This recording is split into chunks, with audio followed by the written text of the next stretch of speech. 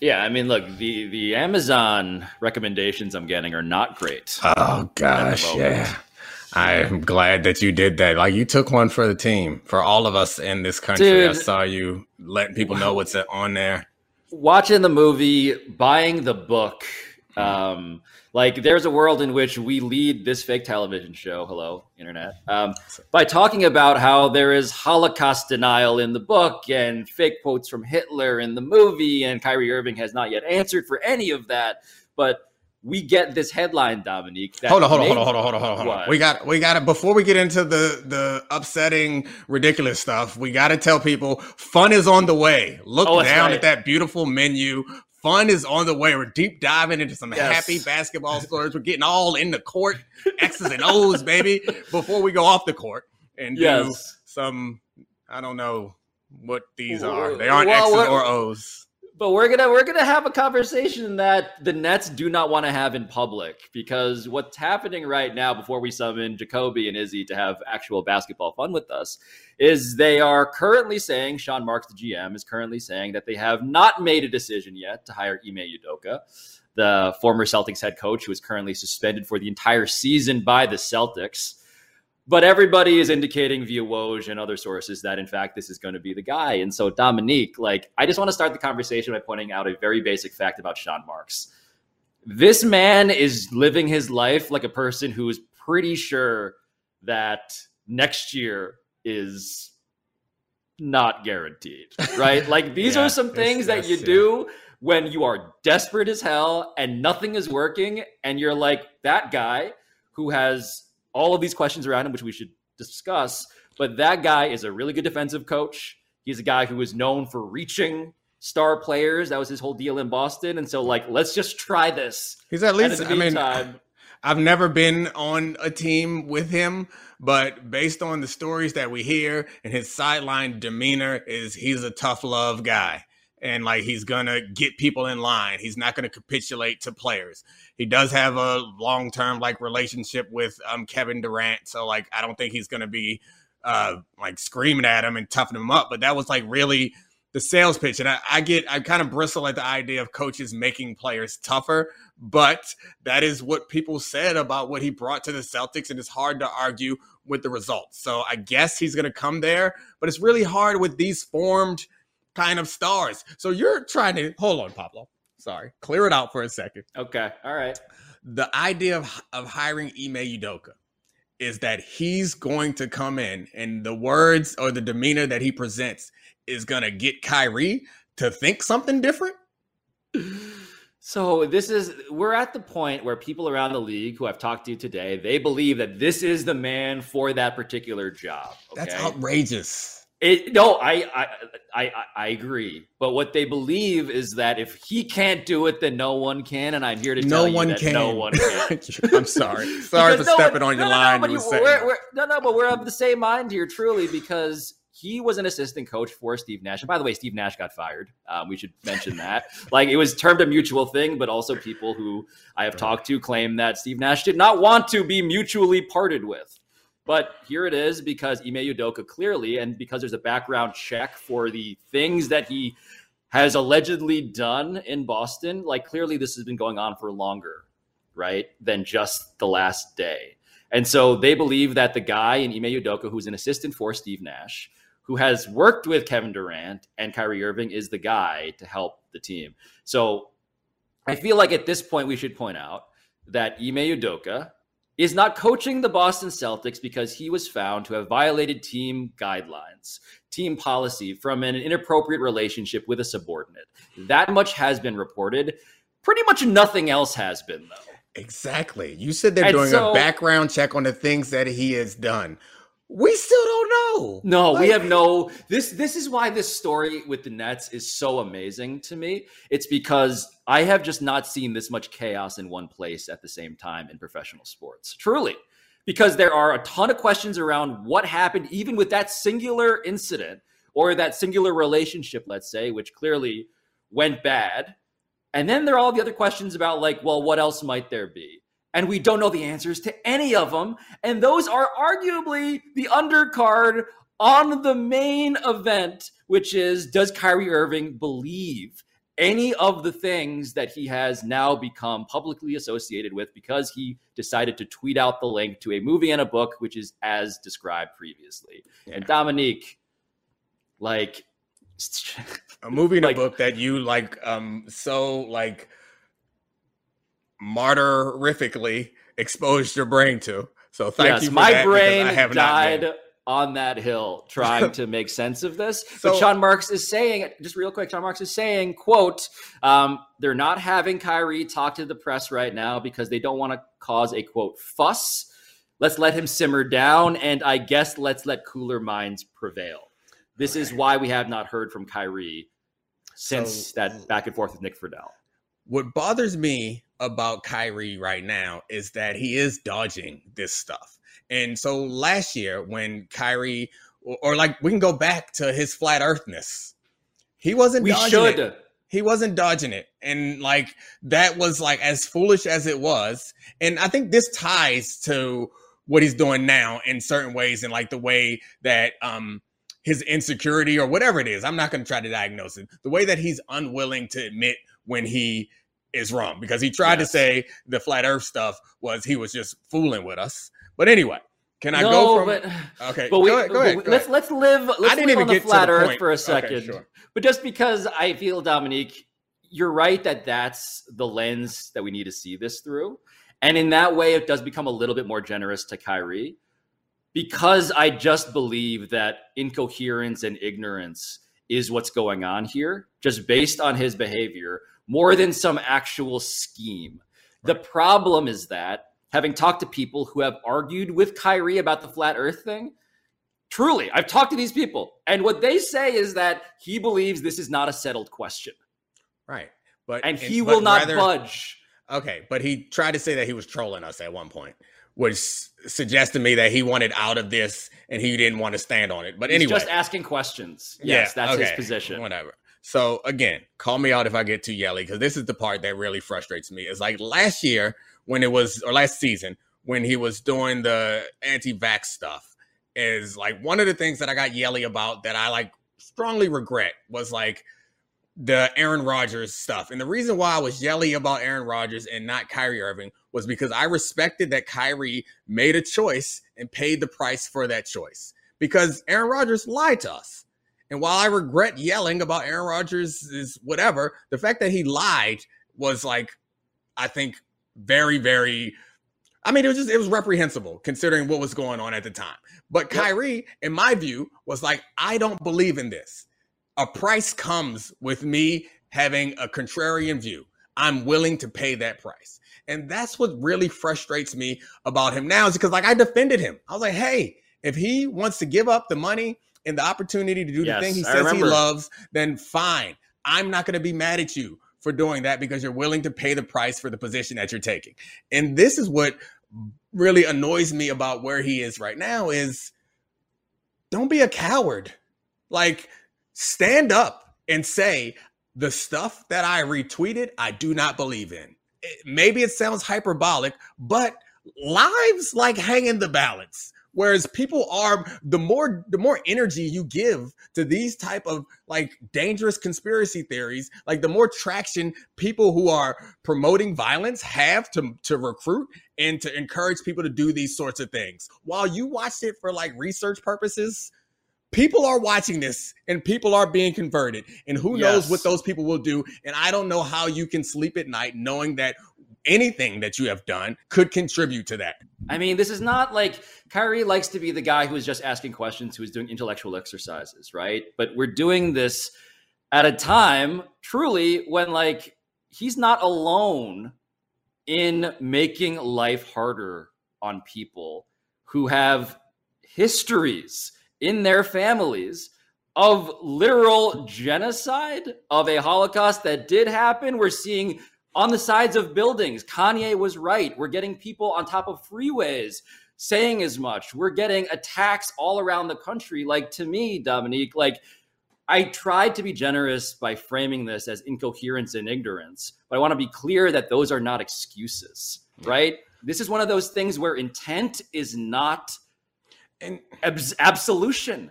And Kyrie is very pro-black. And it seems like at the end of the most recent press conference, he like throws out some important like pro-Black statistics to mask all of this. And like, I appreciate and understand that someone who understands that a marginalized group can be affected or impacted by the words of someone who has power. He has to understand that.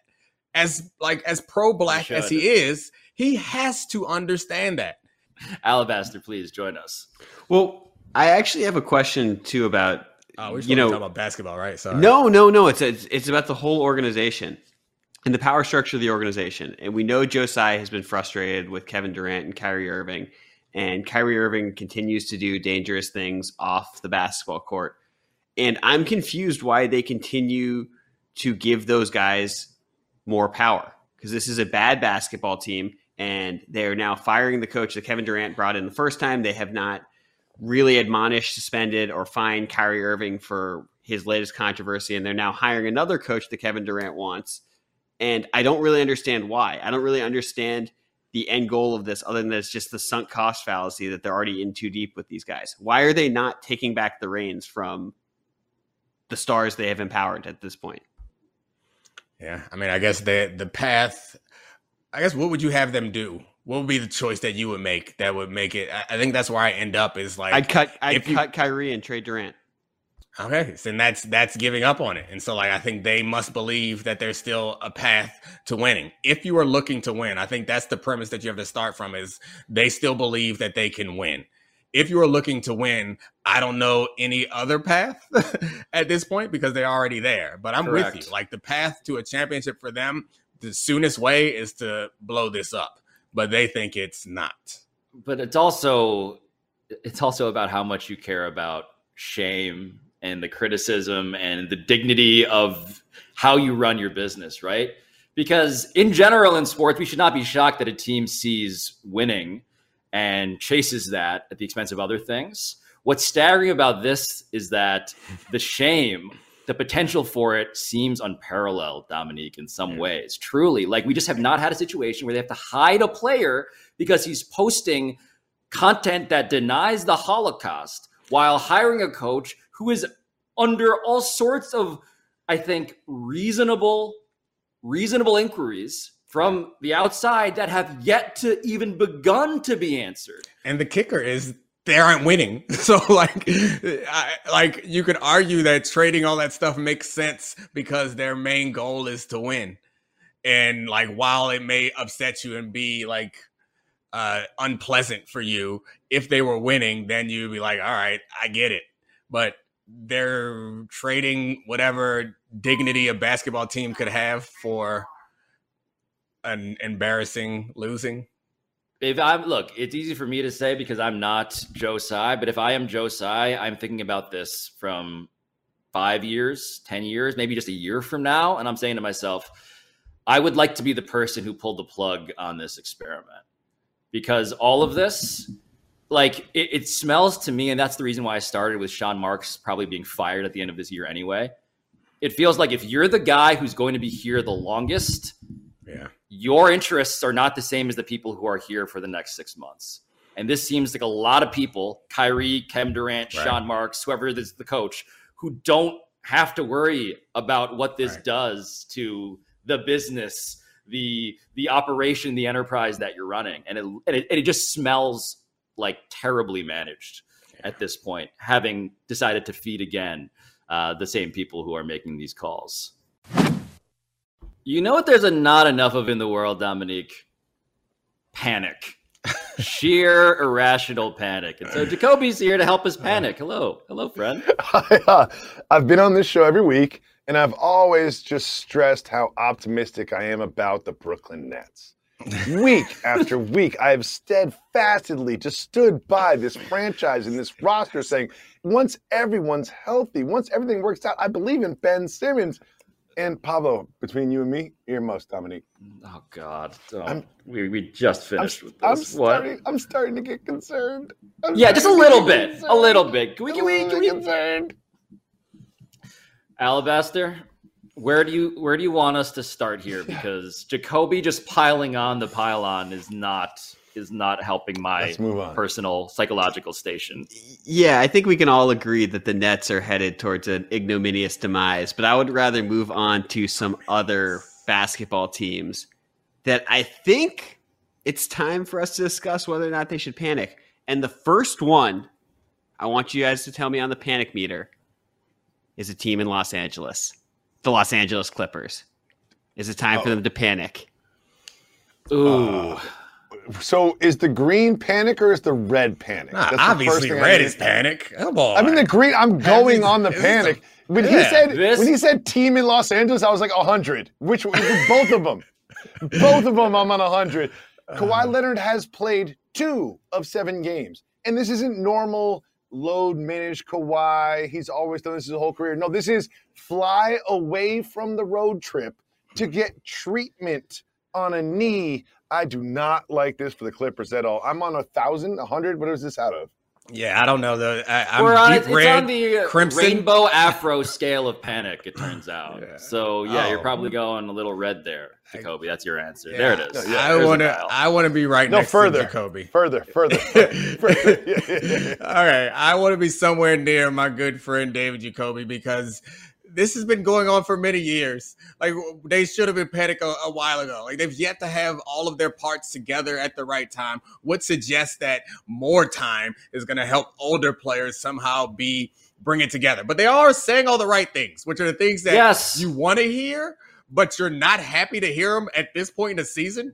They are on the verge of players-only meeting territory. Like, it's everyone's, we got to be tougher, we got to commit. Then do it. Then commit. We got to play harder. We got to lean in. And I think Ty Lue had a great quote about looking in mirrors, not out windows. Like, none of this makes me feel good as a basketball fan or a sports fan in general. When you start hearing these quotes, it's panic time.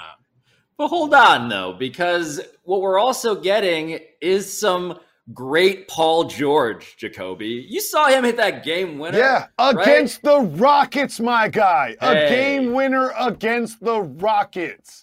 What I'm here to tell you is that if I'm going to be honest, okay, I think 2 things about this right now. I think, wow, Paul George looks great. Love that. Paul George has he's a terrific player. Love having him as one of the 2 best players on a championship team. The second thing I think is that if Kawhi Leonard is there, not next month, not the month after that, not the month after that, not the month after that, but maybe around then, I think I just got us to like April. If he's there, I am feeling right now like the kid who's about to be beaten up, who's just like, wait for my brother. Wait for my big brother to show up, and then you'll see what the best player in the league might look like in Kawhi Leonard. When's the last time that he showed up, though, Pablo, for these big time games in important situations? That's the hard part. And who is he at this point? We haven't seen him play high leverage basketball in a long time. And we see a lot of stars are not the same as they once were. Even stars who haven't had great injuries, they just decline a little bit. We're looking at a lesser version of KD, a lesser version of LeBron. I know he's younger than LeBron, but still, he's had serious injuries that some are mysterious and some we know about, or we understand at least. There's no reason for me to believe after all this time that if he shows up in April and can sustain himself through the summer, that he's still going to be that top level player, which is what he's going to have to be for this to all have been worth it, for them to win a championship and them to win over LA, which I guess is never actually up for grabs, but the other team stinks. But this is why the question to me is not about like, okay, yes, here's a card that says in this 4-game losing streak, they've averaged just 97.5 points, have lost a bunch of games by a lot of points, 17, 14, 8, 21 respectively. What I'm here to tell you is that all that matters is whether Kawhi Leonard is there at the end. It's not. Are you going to go back? Are you going to go in a time machine? Pablo, sorry, your big brother is at the mall. He is in the parking lot talking to girls. Not. He loves me. He loves me. You are at the park miles away. To defend me. Your big brother is never coming to defend you because you know what? Your big brother was a big deal about 3 years ago, but he has not shown up in about that long. He's so strong. Show a picture of his legs. Show a picture of his legs. Look at these legs. Look at them. Look at them. You want to get kicked by these legs? He's going to roundhouse kick you off of this playground. What was Paul George's? I was trying to look it up on my phone, but my thumbs are too fat. What was Paul George's like shooting percentage in this game that Pablo is touting as the reason why we should be excited about Paul George? It was against the Rockets. Right. I think he had 6 steals, and I want to say 38 points. He actually had a great game. This is off the top of my head, so I don't have it in front of me. But he had a huge game. Just a little reminder of what's Paul George possible had a when he's your huge second game against these best Rockets. player. Against the Rockets. Right. Okay. Now let's run through against the Rockets. Never mind. I don't want to waste your time with the rest of Paul George's contributions. Paul George can put up 38 points a game for every game for the rest of this season. If Kawhi Leonard can't get in a time machine, they need to panic. Alabaster, or get in uniform. Why are you trying to butt in here? Well, I was going to butt in to defend you, but now I feel less inclined to do so. Wait, hold on. The big brother I've been waiting for is Alabaster. No, but so we're talking about how Kawhi Leonard hasn't been dominant in years, but it's really only been since June 2021. That's when he was the best player in the postseason before tearing his ACL. And that, like, the weird part about that is that's the postseason we anointed Giannis as the best player in the NBA. But up until Kawhi tore his ACL, before tearing his ACL, and that same ACL he got treatment on yesterday. So Guys, for 2 years, his knee hasn't worked. Science has progressed so much since when Dominique was playing, and ACL tears were a huge deal. Come on, put me. You know what? Give me a little bit of that. I guess I'll take like yellow into orange. Give me some of that. I like when you had the beak before, so it was like the NBC peacock. I like that when you had it up there. Don't worry, John Wall to the rescue, guys. The best player on this team is Ty Lue, the coach. Like, honestly, I feel like the best asset on this team. Like, sometimes like they're so deep. It's like if you look at their second team is probably like a playoff team, a play-in team in the Eastern Conference. I know. Look, this team was called by many smart people like their finals pick. I believe that I'm going to trust in the intelligence of other people now. Give me a little bit more of that orange, actually. Yeah, come on over. Come on. Join us. You tried. It was funny listening to you make an argument for it, and then you're in our territory. Maybe you're not as aggressive as us, but you're in our neighborhood. You're not in the suburbs where there's green grass.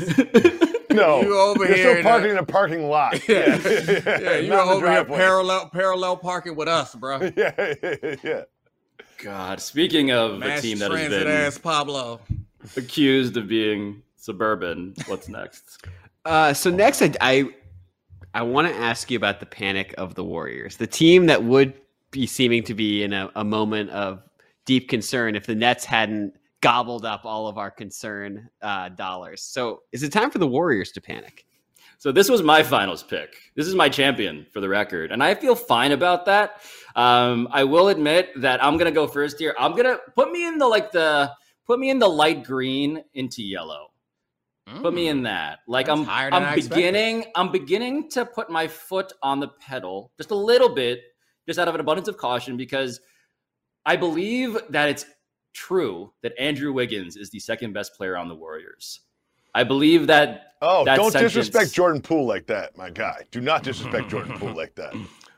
Andrew Wiggins is the second best player on this team, Jacoby. The problem is that I'm saying that after he's had 2 games in which he has been terrible. And so I believe in God, I'm about to say I believe in Andrew Wiggins. But I do. I do believe in Andrew Wiggins. I believe in Andrew Wiggins. I believe in Andrew Wiggins. I believe in Andrew Wiggins. So yeah, little candy, man. You say it 3 times does not make a different Andrew Wiggins show up with a haircut. Wow. That sunset. I feel like I'm in the color of that sunset, somewhere around there. The fact of the matter is, Clay is not the Clay of old, which is a problem because that means Wiggins has to step into that role. However, it's very early in the season, and there's something to be said for like a team that's been there before and the psychological impact of them just showing up to games that, like, it's hard to fake scarcity. It's hard to fake intensity. It's when you've been there 4 times, won 4 championships, you were just there last year. It's really hard for them to muster up the intensity day in and day out. However, the reason why that's not enough to make me feel good is the players who don't seem to be rising to the occasion that they want to rise to the occasion are players like Kuminga and Wiseman, who have not done those big things and those big moments. So, like, the concern is those are the big question marks. And seeing what we're getting from Clay and what we're getting from Draymond, I think them winning more championships in the future is, like, dependent on those two players in particular becoming better versions of themselves. And the panic is there because there's plenty of time for them to get there, but they ain't there yet. Did you know about this slide? I did not know about this slide. I had no idea about this slide because the whole story, it's like, we're not there yet, but we're kind of in the point of the season where you're sort of on paper roster evaluation preseason opinion is starting to transition into like real life. I watched this team play basketball opinions because the idea of the Warriors having Clay, Draymond, Steph, and then this younger generation of Wiseman, Kuminga, Poole is such a great story on paper. But I was in Detroit and I watched them play the Pistons, and they had just lost to the Hornets. So you're thinking this Warriors championship team, after losing to the Hornets in a very disappointing manner, they're definitely going to go to Detroit and take care of business, right? Not only did they lose to Detroit, like they lost handily to Detroit. And it was like an amazing thing to watch because they couldn't stop anybody. They made Sadiq Bey look like Pete Maravich. Like it was a wild game to watch. Pistol. However, when we talk about panic meter, like they've just got so much championship pedigree. And by that I mean like the dog food pedigree. Like they've got come on, hold on. So much pedigree to feed all the dogs that my concern is like in between the lime green and the forest green there. Like my concern is low. My concern is low. I want to revise my answer. Give me the darkest green you could find. Wait, that's not fair. No. I say this, Jacoby. I'm putting my foot back on the gas. Get the hell out of the way. Because I'm looking at the standings in the Western Conference, okay? And I'm trying to think to myself, you got it wrong. Okay, wow. I think if you're panicking, you're pressing the gas. You're taking your foot off the gas. Who's going to take your spot? You make a great point. Who in the Western Conference is a threat? This is the Western Conference standings as we sit here today with that beautiful sunset behind David Jacoby. Blazers, Jazz. Suns, Jazz, Spurs, Pelicans, Timberwolves, Nuggets, Grizzlies. What the are we doing?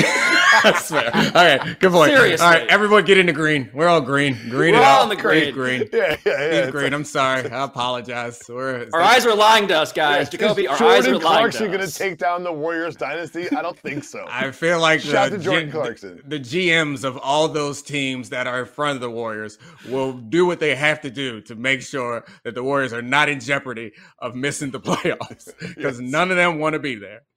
Correct. Alabaster, what else do we have?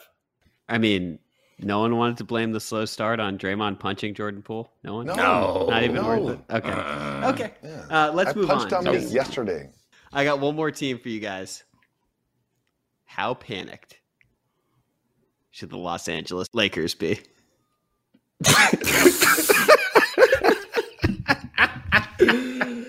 Oh, my God.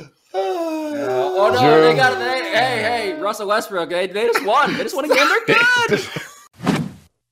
So we try to be emotionally fair and balanced on this show. We were just mean, I think, Dominique, in the light of day.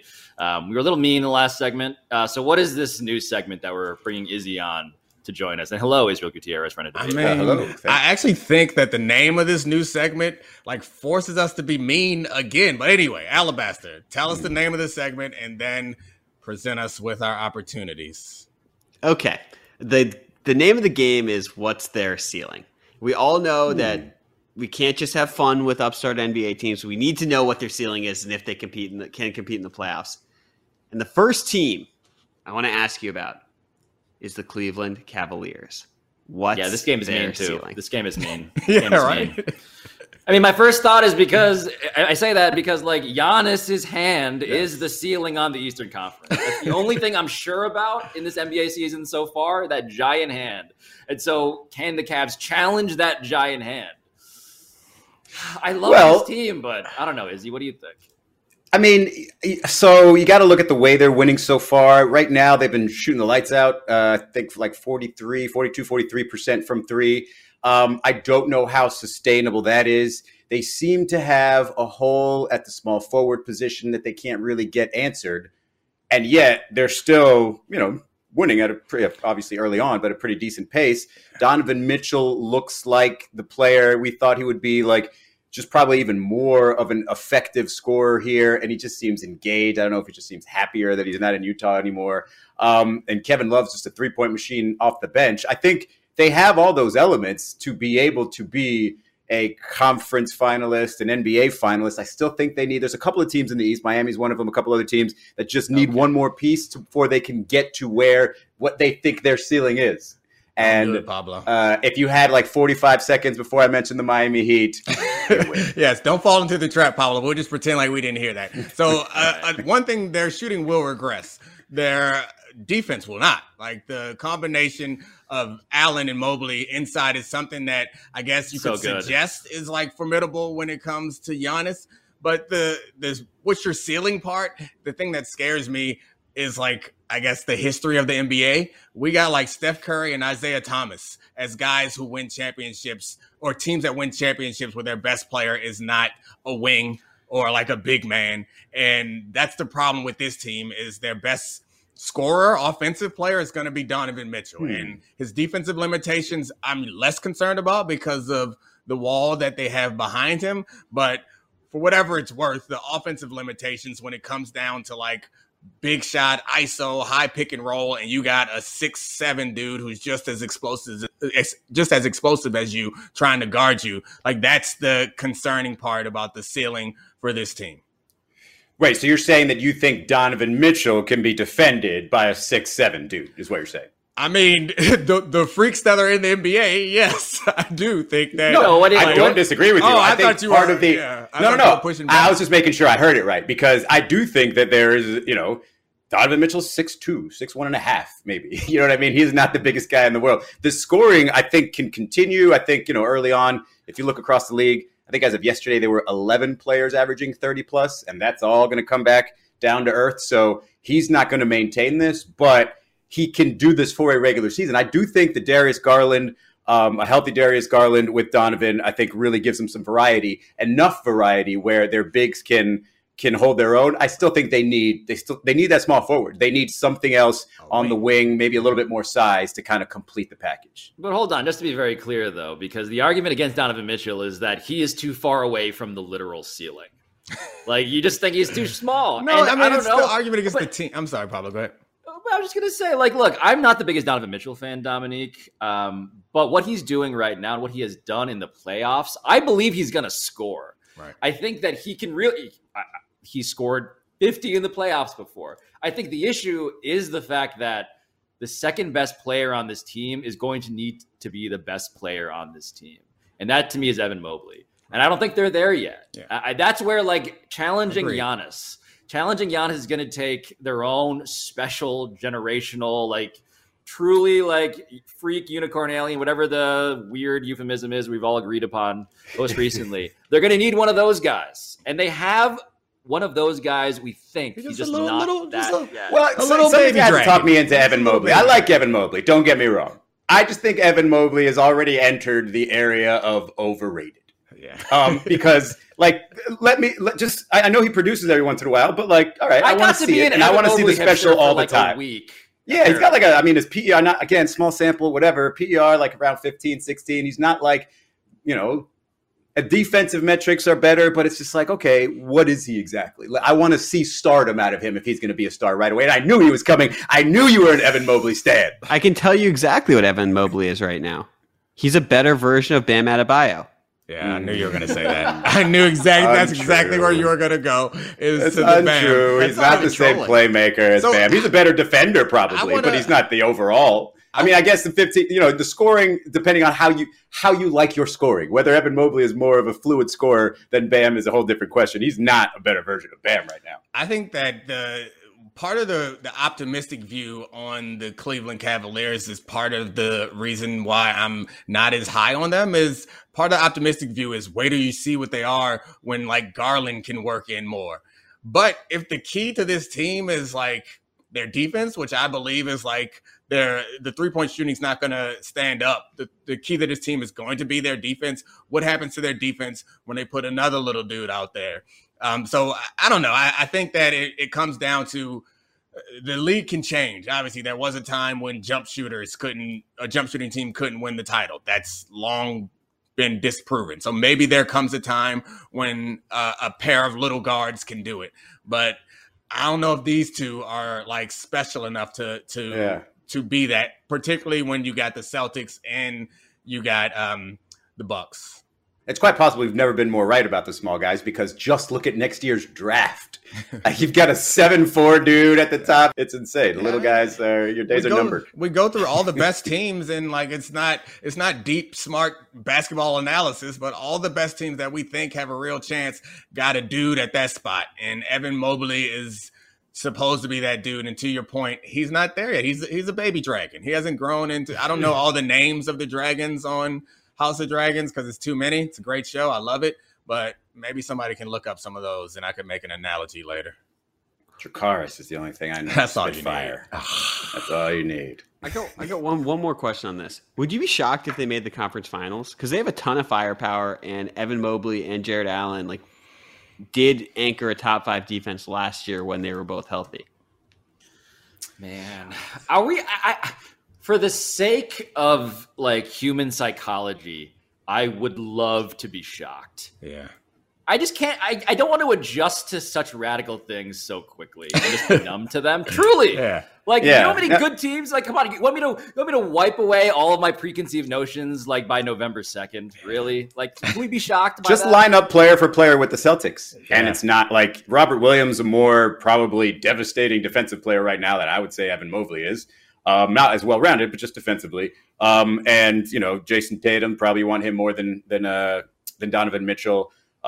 Yes, Jaylen Brown, Darius Garland. You probably lean Jaylen Brown, but I think if you go down the board, it's the Celtics seem like the better team already. So unless you're going to tell me that they're going to really sort of load up and get a small forward that potential all-star type, then they could have probably the best starting 5 in the game. But until then, no, they're just an improved team. They're not necessarily a finals or conference finals favorite. Yeah, the best version, if we're assuming healthy best versions of all these teams, they are not a top 2 team. But I mean, things happen, and the ball is round, but it bounces weird. I do have one recommendation for the Cavs. My ball is oblong. Not to bring up another former Heat player, but this D Wade that they have on the Cavs. Can we not call him D Wade?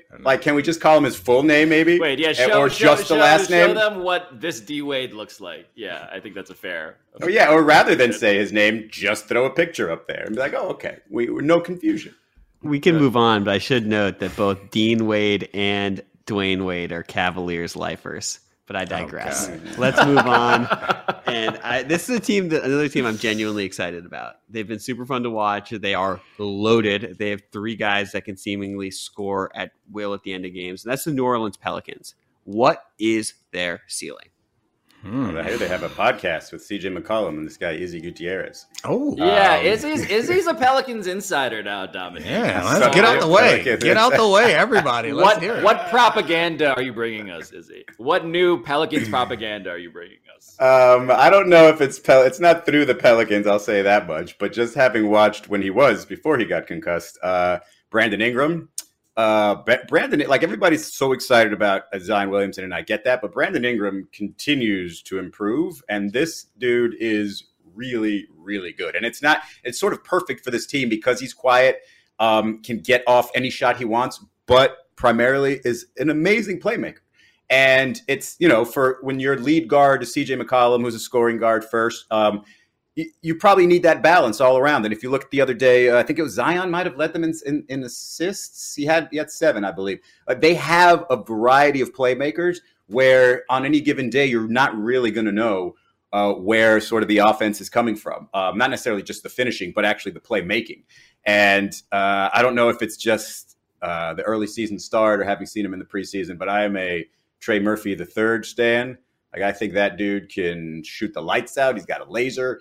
And he's a great. I just think they're loaded. Like, this team is absolutely loaded, the Pelicans. And if you're telling me that Zion Williamson plays, I don't know, 70 to 75 games, and Brandon Ingram plays that many, like, by the end of the year, they'll probably be the best duo in the league. Like, that's how good those two players are and how efficient they can be. And so I'm like, Pelicans are like, top 2-3 in the West now for me. And that's, not ruling out that a deep roster like this can even make another move if they feel like, there's a person out there that can put them over the top. So two quick things, Izzy. Thank you for your ministry of propaganda. Trey Murphy III, if you're calling yourself Trey, you don't get to be the third also. There should be a rule about that. That's a great point. Yeah. You're Kenneth. You can be Trey though. Cool. Trey, yeah. Trey would be a little different, but you can't get Trey and then a name and then Trey again. That all sounds a little cray. The second thing, quick, I regret that. That was terrible. Please edit that out. Leave it in. The second thing, Izzy, is that the last segment we just did the thing where we rattled through all of the teams that are actually top 8 in the Western Conference. I'll do that very quickly right now. Blazers, Suns, Jazz, Spurs, Pelicans, Timberwolves, Nuggets, Grizzlies. The Pelicans, to me, are the best team of those 8. Yeah. And I don't think it's very close. I love this team. I really think they're constructed in a way that, they don't have obvious weaknesses. But Dominique, they seem to have everything except for consistent health on account of concussions and just being, Zionists. literally butthurt in the case of Zion. I think the Willie Green is the question. I mean, I guess not question, but I think their flexibility because their depth is something that will be valuable in playoff series. Like, the way that we can look at some of these teams and say, well, if they don't match up with this team, it doesn't work out well. Like, it feels like they can put together a matchup for any team. But the question for me is what Izzy brought up is, are they better off trying to package some of these good players? Because they have so many players that I imagine – so many good players that I imagine it's going to be hard to get everybody the minutes that you want to get them in the top level games in game 5s, 6s, and 7s of playoff series. So should they package some of these guys up and send them away for another piece? My reaction is yes, that makes them even better. But I think right now they're good enough. I would not be, of the teams that we mentioned, this team, showing up in the NBA Finals would surprise me less than the Cavs, for sure. I agree. Yeah. And even in the West, that's pretty thick. Yeah, I have a hard time thinking that they're going to package these players for another one. Right. Just because a good amount are young, Alvarado, Herb Jones, you want to stick with that. But Jonas Valanciunas, I think, is a sneaky great, piece on this team when you consider the idea of just Zion and Valanciunas just pounding the boards all game long. After the first few games. I'm sorry. Thick with 2 C's, cray. 3 C's. Oh, man. You're encouraging it? I thought that you knew that this was trash, but apparently you like it. It is trash, but Okay, good. Fanning the flames. I think Valanciunas is such a great big man for this team. Just go up there and eat the boards. And he had a 30-17 game already. I think that they're loaded. I don't know about the best team out West. I think there might be the most exciting because you haven't really seen it all together for a long period of time. And I think that's the one thing that's keeping people from saying that. But obviously the Warriors, the Suns, the experience there, I think that could be a problem for the Pels. But no, I mean, but it's not like the Pelicans don't have experience. No, there's substantial. I mean, they didn't go to the finals, but they got some good playoff experience last year. And I'm just proud of Pablo for you saying eat the boards and Pablo laying off of it. Good job. There's growth. You're welcome. I'm proud of you, man. You're very welcome. Come a long way. Herbert. I have one more question. By Herb. Just take off tributes. That's all. I should have been doing this all show. So fucking sad. One more Pelicans questions. Yeah. If they played the Suns again in the playoffs, who are you taking? I'm taking the Pelicans. Pelicans. I mean, Jose Alvarado just being the guy who Chris Paul wakes up in sweaty nightmares about is so fun.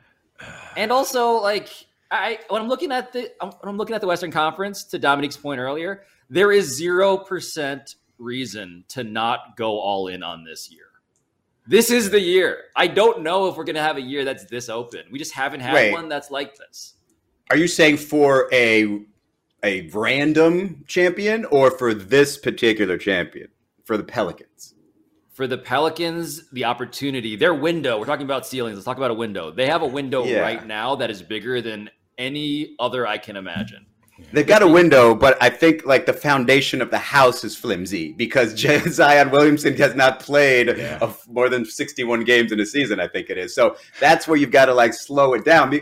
I mean, even without Zion, they could be a second-round team and make some noise. So that part, they're still a really good team. But if we're putting them out there to be championship contenders, you can't just assume all of a sudden we're going to get a healthy year out of him. He's already, like you said, dealing with a pain in the ass. That's tough. But I think the reason why you're still high on them is like they showed that they could do it without him last year. Like not win a championship, but make a run. So like managing Zion till that point and hoping that he stays healthy, which is, I mean, like they probably need him to make a deep run, but hoping that he can stay healthy at that point is realistic. But the question that I have on this is like, where do you rate Brandon Ingram amongst the other like top stars in the West? Because I like to fall back. I like to fall back on my old NBA adages, and one of them is the team with the best player is normally going to win. And I think as much as we all love Brandon Ingram, are we behind on our analysis for him, or we just accept that he's not at the level of, I don't know. I mean, obviously he's not at the level of Joker or somebody like that. I think by the time the playoffs come, it's Zion who the teams are going to be scheming against. And that's going to be the one that they look at as the problem. And Brandon is going to be almost like a luxury. Like it's going to, I think that's what it's going to be, because you can scheme to try to stop a scorer like Brandon Ingram. I mean, we've seen Kevin Durant in the league, right? He's not that yet, but it's really hard to try to find a way to scheme against Zion and them offensive rebounds. Because Brandon Ingram, I said that way. Brandon Ingram, though, to be clear, like can drop 40 on you any given night, right? He is a better scorer than Zion is. But Zion plays like he is 8 feet tall and 400 pounds. In terms of just like domination in the paint that we just have not seen since Shaquille O'Neal, really. I just don't think I don't think anybody really has an answer for him in that particular way. Play some defense. It's the same way. That's the problem with Zion is when we get to the playoffs, he's going to have to play defense, and he hasn't done that. With Zion, you could actually have two people standing there and take a charge, and they will both just be right in the same level with his body. I actually think the future of the Western Conference is pretty clear. It's Memphis and New Orleans. Like those two, if they end up in a conference finals this year, a few years ahead of schedule, would be wildly entertaining. Crazy. The grit and grind of Memphis against that Zion, prove it to me. Like it would be insane. Alabaster. But yeah, I mean, the whole West, it's interesting young stars, whether it's Ja, Luka, we hadn't even mentioned Luka, Zion Williamson, Jokic is still in the early part of his prime. And he doesn't depend on I feel like Luka is going to be the one that like hogs up the MVPs because he's so like the centerpiece of his team. It's just like, hey, I'm going to get 40 and 12 every night. But then come the playoffs, scheming becomes a little different. And I think he'll probably end up on the short end on a few championships, and these other teams will probably scoop him up. Okay, one more. And this team has been fascinating so far. The Portland Trailblazers. What's their ceiling? Hold on, Pablo. I just got to say, Justice Winslow used to play for the Heat. Got it out the way. All right, go ahead, Pablo. That's not one we like to brag about. I'm kidding. That's culture too. I am confused by this team. I know that Damian Lillard is as good a scoring guard as exists in the NBA. That still appears to be true. But they're the top seed in the Western Conference, as open as it is. And their second best player is this dude, Anthony Simons, who I didn't think was this. Nobody did. And, well, we should talk about what exactly we're watching here, because Portland did sign him to this deal that I laughed at the time. It felt like they had to do it because they had to pay somebody. And, yeah, here they are, and this dude looks like a revelation. Is he, though? Because sorry to do this to Anthony Simons, right? Because oh God, all I keep hearing, and man, this is going to sound like some podcast homerism, but all I keep hearing about is how he's a better version of CJ McCollum. Okay, how long has Anthony Simons been in the league? Anybody know? He's been in for 5 years. 2018. Since 2018. Yeah. Okay. This is now year 5, and he's working on what? 20.5 points a game through the first 6 games. Let's just say he maintains that. Okay, cool. 20.5 points a game. CJ McCollum, 20.8 points a game in his 3rd year. Okay, so he went I to don't college think this is necessarily too, a better. Yeah, he did. He did. The timing is about the same. Is all I'm saying. Right, a 1 year difference. 24 McCollum was that year, and Anthony is 23. So it's not necessarily a better version. It's a different version, more athletic, more fun to watch. And what that means is the ceiling is the same damn ceiling that it was when CJ was there. It's probably second round, and that's about it. They don't have enough special talent like you were talking about, Dominique. They have one, maybe two, and that's about it. And so I don't love this team. I think their ceiling is second round and out. And shout out to Justice Winslow. I do think that Lillard, so the small guard thing that we've talked about a bunch today, and we always talk about, I think does not apply to Lillard because of his range and shooting. So like I would be willing to potentially, like it's an unlikely scenario, but I'd be willing to take it off the table because of his range. And that seems very Steph Curry. I like how Dominique is this council of small guards now. Where he's a gatekeeper. Call him the middleman, if you will. The one who decides whether you're going to be one of the big guys or one of the small guys. So you must be this tall to ride Dominique Foxworth's take. Oh, gosh. Alabaster promised us a positive segment. So I'm trying to make it positive. And I'm positively fun for me. On Lillard's range as being a factor that makes it so that he can't be as easily defended in end-of-game situations, which we've seen him tap his wrist many times. It's just that late-game situations, there are few people you trust more than him. However, I think you guys already hit the Simons point. Shaedon Sharpe, like, yeah, man. Where the hell did he come from? Like, I was watching him play, and he's as explosive and as athletic as anyone in the NBA right now, and like a potential dunk contest champion if people still cared about that. But then I was like, that boy probably can't shoot. He's shooting over 40% from three in many of the games this season. So like that, the idea that their ceiling is limited this year, I think is fair because these guys are young, but the future could be promising with young wings like those two guys. That's right. Who are really talented. And maybe it times up with the end of Lillard's run or maybe not. So like I think their age is a limiting factor. Their experience is a limiting factor. But if they continue to improve at the rate that we could expect for them, they could grow into something pretty special there. By the way, if you ever are struggling to figure out where a player came from when he just kind of comes out of nowhere, it's usually Kentucky. That's fair. That's Shaedon Sharpe. Yeah. So, I thought you were going to say Miami, but I'm happy that. So I do want to interject for a couple things because I want to pivot back to Simons for a little bit, but also talk about the wings because they rebuilt the roster around Dame with guys who can be switchable defenders who can cover up his weaknesses. That's the aforementioned Shaedon Sharpe, who's playing a little bit and hopefully will play more. That's Jeremy Grant. That's Josh Hart. And that's a huge part of it. And the other thing is they talk about CJ McCollum and Anthony Simons the same way because they're, 6'3" guards. But Anthony Simons, he shoots off the catch like Klay Thompson. And that's not hyperbole. It's 52% 2 years ago, 46% last year on higher volume.